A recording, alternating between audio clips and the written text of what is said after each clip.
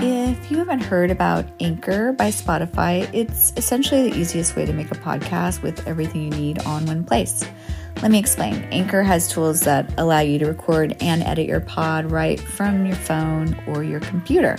When hosting on Anchor, you can distribute your pod on listening platforms like Spotify, Apple, and more. It's everything you need to make a podcast all in one place. And best of all, Anchor is totally free.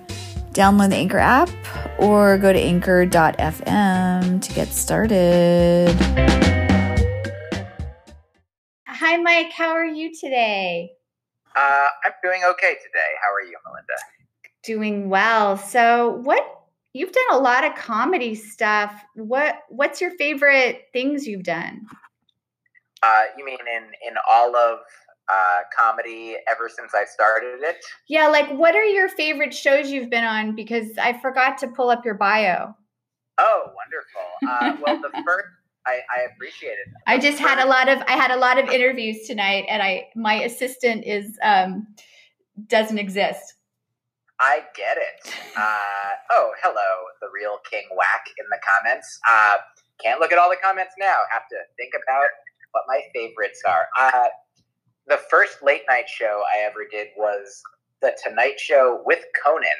So that was a particularly specific window that I was thrilled to be a part of. That was your first TV appearance? Yeah, I'd done Live at Gotham on Comedy Central, and I like what you're doing with your filters. But yeah, that was the first network late night television debut. The first one was Conan on The Tonight Show in 2009, and then I had a fun good set of a bunch following that. I got to do Last Comic Standing the next year and a half hour on Comedy Central, and then I got to do an hour special that was on Netflix for a few years and then is now on Amazon, and a few other late night shows over the times. And I'm excited right now to be doing this show. So these are. I talked to my mom once about she had been dating a guy who told her that his favorite time of life was some week of many years earlier. He's like, oh, what a great week that was. And my mom was like, I like to think that my favorite time is right now because it's the one that's happening. So sincerely, I'm very grateful to have done all the wonderful shows that I have in the past, but right now I am grateful to be here on this wonderful show with you.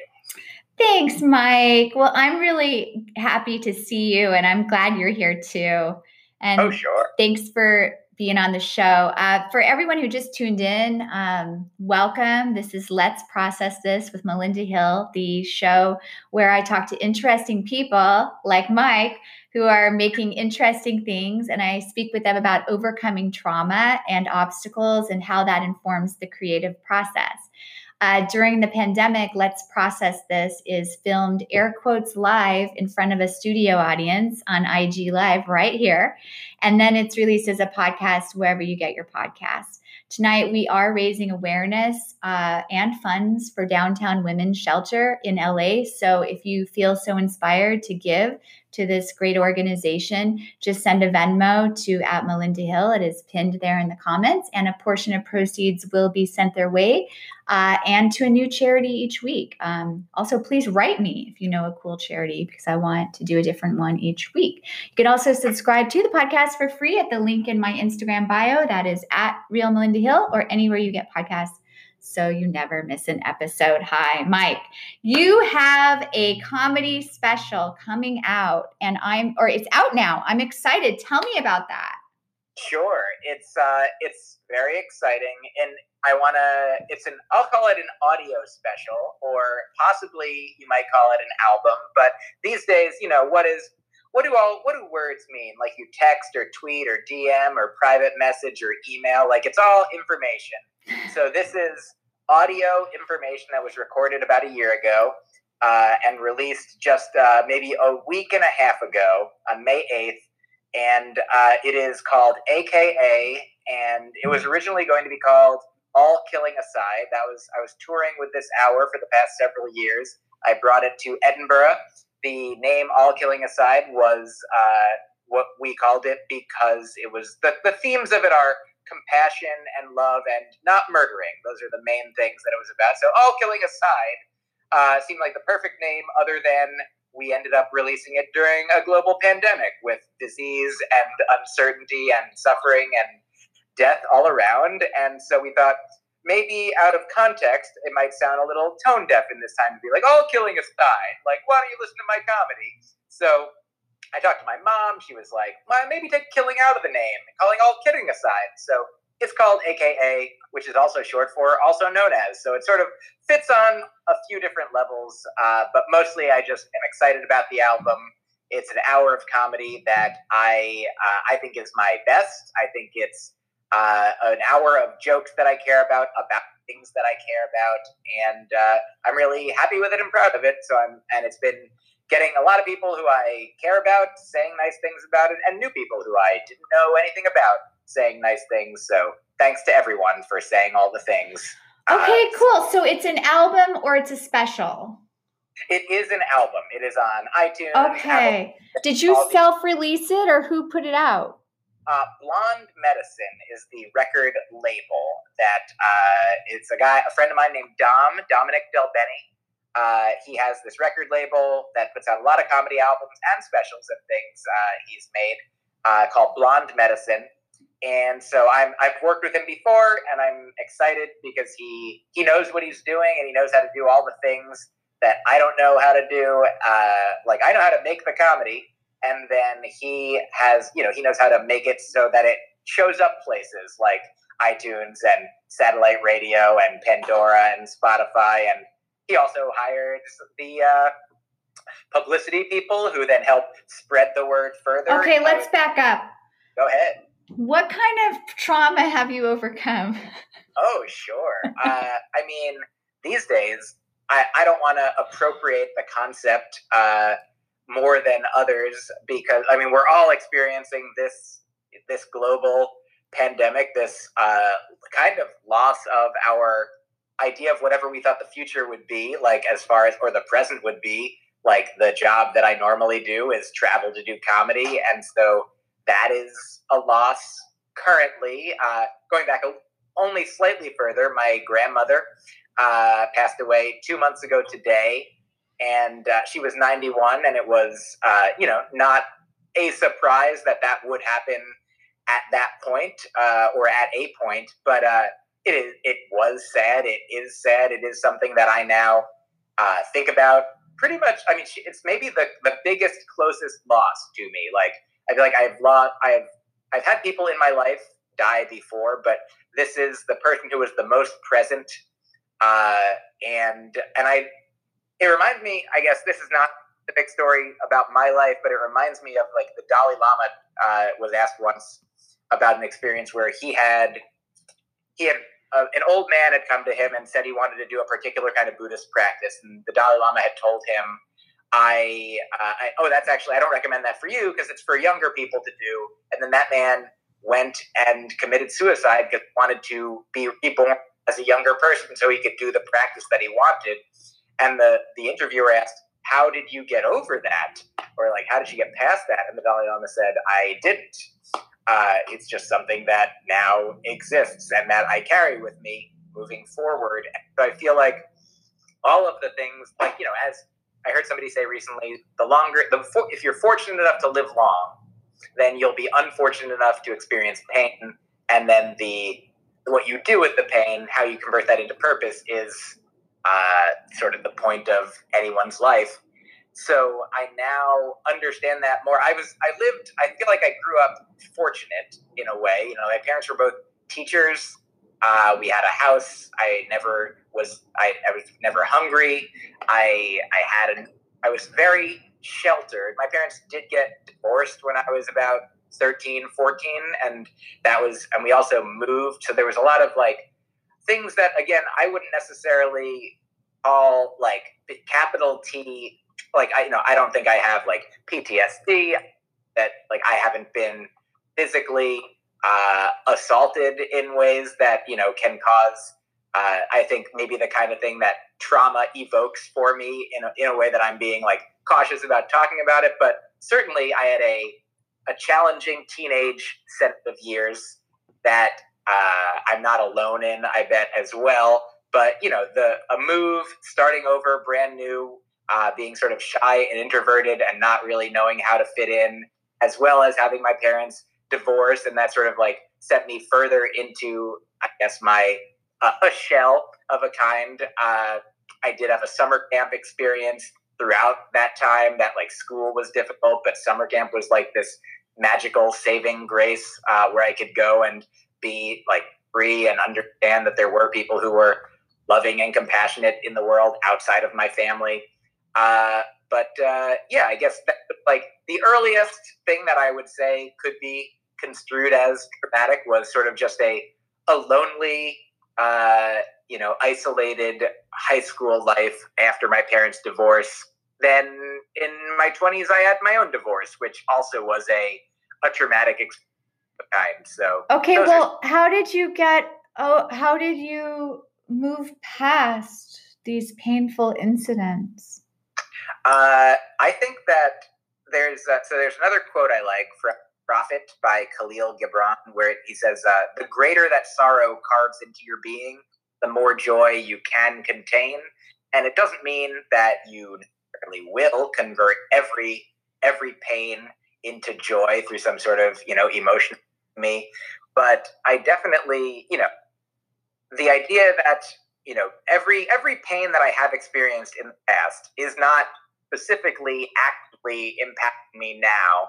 And so at times like this, I can look back and be grateful to know that those changes happen. And I guess specifically to my divorce, I felt like that was the first time as an adult that I felt like emotionally, like I have not been diagnosed with clinical depression, but I felt for at least a small period of time emotionally out of control in a way that if I felt that way all the time, I'd be like, I might need to seek some external assistance for this. But it was just like days and days of being like just sort of crying gags. And on top of that, I was sort of beating myself up emotionally for not being happy because I feel like I had been raised to be happy, which not to say that my parents didn't encourage me to express my emotions when I was unhappy, but I don't know if it was society or media or family or just my own personal cocktail of like expectations for myself that I'm not supposed to be unhappy, that I'm not supposed to be experiencing sadness, feeling this pain.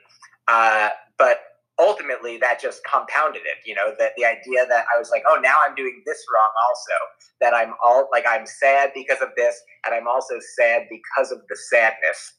And that sort of kept spiraling until a point, I actually don't remember if it was a specific person or thing, or just eventually like the specific storm clouds lifted and I still felt not the best, but I was able to contextualize that to be sad when something is sad, like, number one, makes sense that, if whatever you're experiencing at any moment, whatever I was experiencing, if there was sadness, like at this, the grieving of the loss of this relationship that I thought might be a lifelong relationship, like that, it makes sense to be sad for some number of days, for however months, whatever it might be. So I guess in some ways it was sort of logic that helped me eventually understand, or applying logic to the emotions. But since then, I've also engaged in like variously to these sort of helpful things like meditation, therapy, psychedelics. Wait. What kind of meditation and therapy do you do? And what kind of psychedelics? We need brand names, sponsor opportunities. No. Oh, absolutely. I would say so. Therapy.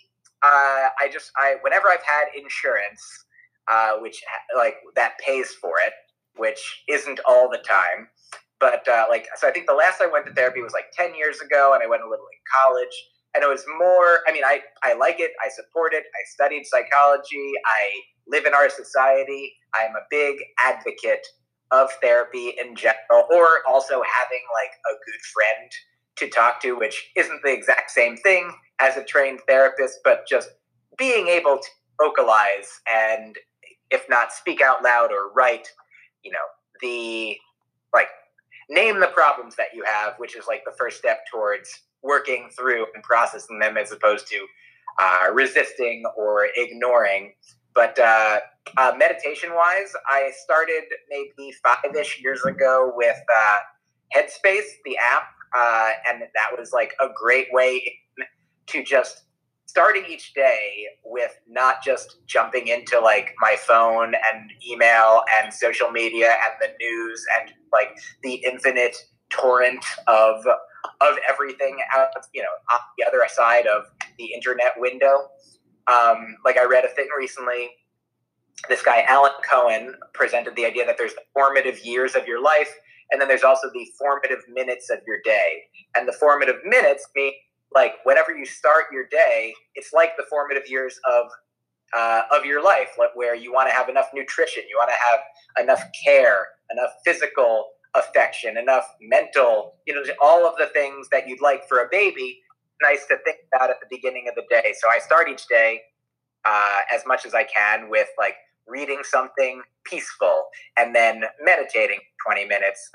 These days I'm using Insight Timer or Waking Up, or sometimes not an app. Sometimes I will just like listen to music or lie with my eyes closed or sit with my eyes closed. But often I'll use these apps. I've used Headspace, Insight Timer, Waking Up, and I did one that Oprah and Deepak Chopra was doing for a little while. They've got a free 21-day hope-themed meditation thing going on. But just any meditation I've found personally, all the ones that I've tried are valuable. I did the 21-day thing.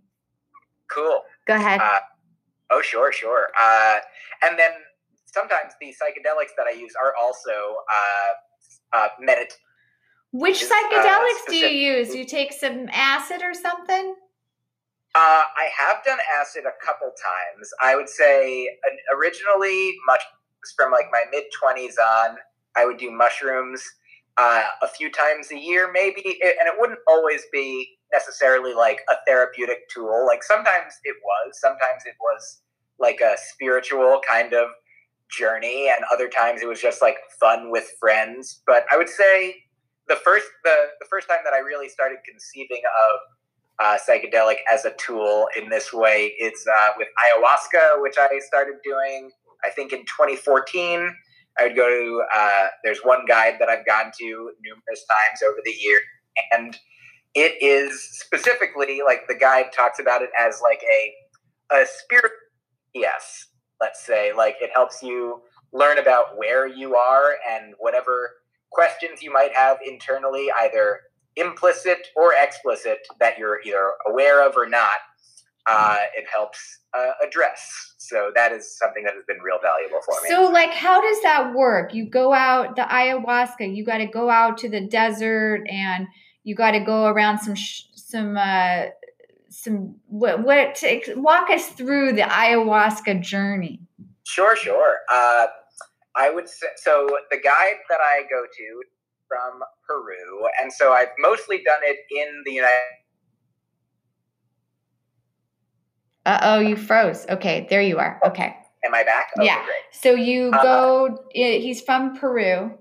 Yes, but he has lived in America for years, and so he'll come to New York, he'll come to LA, and so I have gone to Peru with him, but standardly, most frequently, I have gone to like an open space, like a dance or art or yoga studio in Brooklyn, and or Manhattan, or wherever he is doing it in a particular month.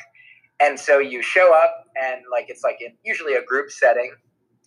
It'll often be like a Friday, Saturday, or Sunday night, and then you gather, you sit around, like sort of in a circle around the room, and then sort of one by one, people go up and take this like sort of a shot of this ayahuasca tea, it's called, and it's just made of a vine and a leaf that get brewed up into this tea form, and you drink it, and then the guide, who has some as well, he turns the lights off and then guides the ceremony for the next several hours, 3 to 5 hours often, where he guides it with these sort of mantras or chants that are called ikaros. They're like these ancient songs that have been passed down for generations, or come up with recently. I can't say for sure, but my understanding is that they've been doing this for thousands of years.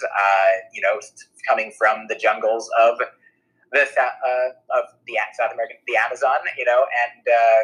But in modern day, it still has the effect. It releases DMT into your brain. It inhibits the thing that normally inhibits DMT in your brain, and then once in there, it's hard to describe exactly like what is happening, and I'm sure that it's different for every person. But there's there might be hallucinogenic, sort of visuals that are not necessarily the point, but then you kind of do this sort of feelings work, this spiritual work, just sort of while sitting there and having this energy and liquid going through your system. Okay, and what are the benefits? What are the big takeaways? Well, I would say they fit into maybe two different categories. Like one is sort of like a life coaching kind of thing, and another is kind of like a death coaching kind of thing. And so for the life coaching aspect, there was one time in particular that it was like maybe 5 years ago, 4th of July weekend. I had to move, and I was looking for a new place to live. And I was like worried about that because it was the beginning of July and I needed to get a new place in the next month. And I'd looked for some places and I hadn't found anything good. And I was like, so it's 4th of July weekend. I'm going to do this ayahuasca ceremony. And I hope that it'll just I'll have a good time not thinking about this thing that's on my mind. But in fact, I only thought about that thing because that was the thing that was most concerning for me. It was the thing that I was kind of afraid of. It was like a fearful experience. And what happened during the experience was I sort of one by one, practically speaking, thought about well, what am I actually scared of? If I feel fear, what am I scared of? I'm scared I won't have a home. I'm not worried that I won't have a home because I think I can keep paying for the home I have, and it'll just be more than I want to pay for it because I'm living here alone after my roommate moved out. Or if I move out of here, I can move in with my mom or my dad or a friend, or I can get a hotel, or I don't think I'll have to live in. I sort of thought about it little by little. I was like, small or too far from the train. And I just kept thinking about all of the things that could be possible, all the possibilities. And I was like, none of them are scary. Whichever one happens, I was like, I won't be scared. In a month, I'll be living somewhere. And so I was able to come away with the idea that it seems some of it might suck, but none of it is scary. And so the fear was able to dissipate. And I was like, okay, well, whatever thing happens, I'm not scared anymore. And that was sort of a very small example of a practical thing that it's helped me with. Another time, sometimes the vibe of the ceremony internally starts with anxiety because I'm literally not sure what's going to happen. And it often can be terrifying at times. And if you don't know what it's going to be, whether it's going to be the heavenly realm or the more hellish sort of nether realm, or this, the one that we're in right now, which might also include all of them. But so it often starts with this anxiety. And then Ram Dass, who's a spiritual teacher that I like a lot, has sort of likened, the experience to, if not of this exactly, but sometimes when you're going into a meditative place, there's an asteroid belt that you have to go through. And so there's this anxiety asteroid belt. And then on the other side of it, there's this more, open entering of the space. And so that's how it happens a lot. And one time I was doing it, I started calm, and I was like, oh, this one's just a calm one through and through. But then moving into the future, it got more and more anxious. And I was like, this is not what it's supposed to be. And I got sort of a similar lesson to what I had when I got divorced, which was like, I was upset and getting more upset and thinking like, I'm not supposed to be upset. And then every once in a while, it would sort of occur to me that, oh, there's no, like, who said I'm not supposed to be upset? Like, who said it was, like, obligated or mandatory that, like, my life is supposed to be good, or that this experience is supposed to be good, or that I'm supposed to feel any way at all? And so in those moments where I was like, oh, it's okay to feel bad. If I feel bad, that's okay. Then in those moments, I would briefly at least feel okay, because I'm giving myself permission, or something permission was granted to feel however I actually did feel. And I've since learned intellectually that often when we're not feeling the way that we wish we felt, part of why we feel that way, part of what feels bad, or part of what leads to anxiety, is this discrepancy between the way that we want to feel and the way that we are feeling, the way that we wish we felt. If it's not the way that we are feeling, we're like, oh, but I want to feel that way, or I think I'm supposed to feel that way. And then that just adds more friction, as opposed to accepting the way that I do feel in a moment, which, if it's sad or angry or fearful or whatever quote unquote negative emotion I think I'm not supposed to be feeling, or I don't want to feel, like acknowledging it, accepting it, naming it, and then, being present in that feeling is more often the way through to beyond that feeling. So feeling is healing. Yeah, exactly. All right. This is shutting down in 2 minutes. Okay. So that's amazing. Good job. Congrats on the special. What, any closing thoughts on veganism? How'd you get into it? What are your favorite recipes? What are the big takeaways? 1 minute, go. Sure. I've been vegan for about 18 years. Mm-hmm. I got into it because I read some things by Peter Singer and other, like learning about factory farming, essentially wanting the world to be full of less unnecessary suffering. Big fan. Been roasting a lot of broccoli, just salt, pepper, and spike seasoning. Love that. So that's my recommendation for vegan eating. Don't add extra pain into the world. Do add extra broccoli into your body. Oh, Rob Cantrell just joined. We're about to leave, but love you, Rob. And thank you so much for having me and helping spread the word about AKA. I'm excited for people to hear it. Yeah. So where can people purchase it? If you go to blonde with an E, medicine.com/AKA, pretty much all the options are there. You can get a physical copy, a mental copy, an electronic copy, or just search for my name. Oh, I thought of an important question. Oh, yes. Sorry, go ahead. What were you saying? Just, you can download it at iTunes. You can stream it where you stream albums. Just search for my name and AKA. I think they got it, Mike. Hey, Mike, the last question is, what is your creative process? Oh, sure. Also 1 minute. Do you want me to do it in a minute? Well, now it looks like there's 2 minutes. Oh, great. Sorry for the false alarm. There was a red beeping thing, and now there's 2 minutes. I got it. Okay, 2 minutes, creative process. I have a digital recorder separate from my phone, and whenever I say something or think of something that I think could be an important thing, an interesting thing, a thing about me, a thing about life, that could be a joke, maybe, or a song lyric, or anything, a story, I will speak it into the machine, and then eventually when the machine is full, I will write all the things in the machine into my notebook, and then when the notebook is full, I'll type it all into my computer, and also if doing live shows, I will riff on stage, I will, in the moment, be open to whatever happens, I will listen back to those, I will then feed those into the same system of recorder, notebook, and... How many hours each day, though? Is there like a set time, or it's just kind of fly by the seat of your pants?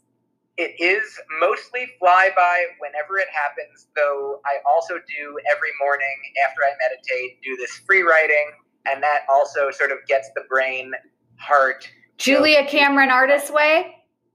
I have not done the Artist Way, but it is essentially similar vibe of that, yes. Okay, now we're really in the red. It's about to turn off any second. So I want to say I'm so excited for you, friend, for your new special. I can't wait to hear your album, your new album. Special. It's a special album, not a special. And thanks for stopping by. Thank you so much for having me. You are a delight, friend. I really appreciate it. Thanks, Mike. Okay, talk soon. Bye. I'm going to call you for vegan recipes. Okay, bye.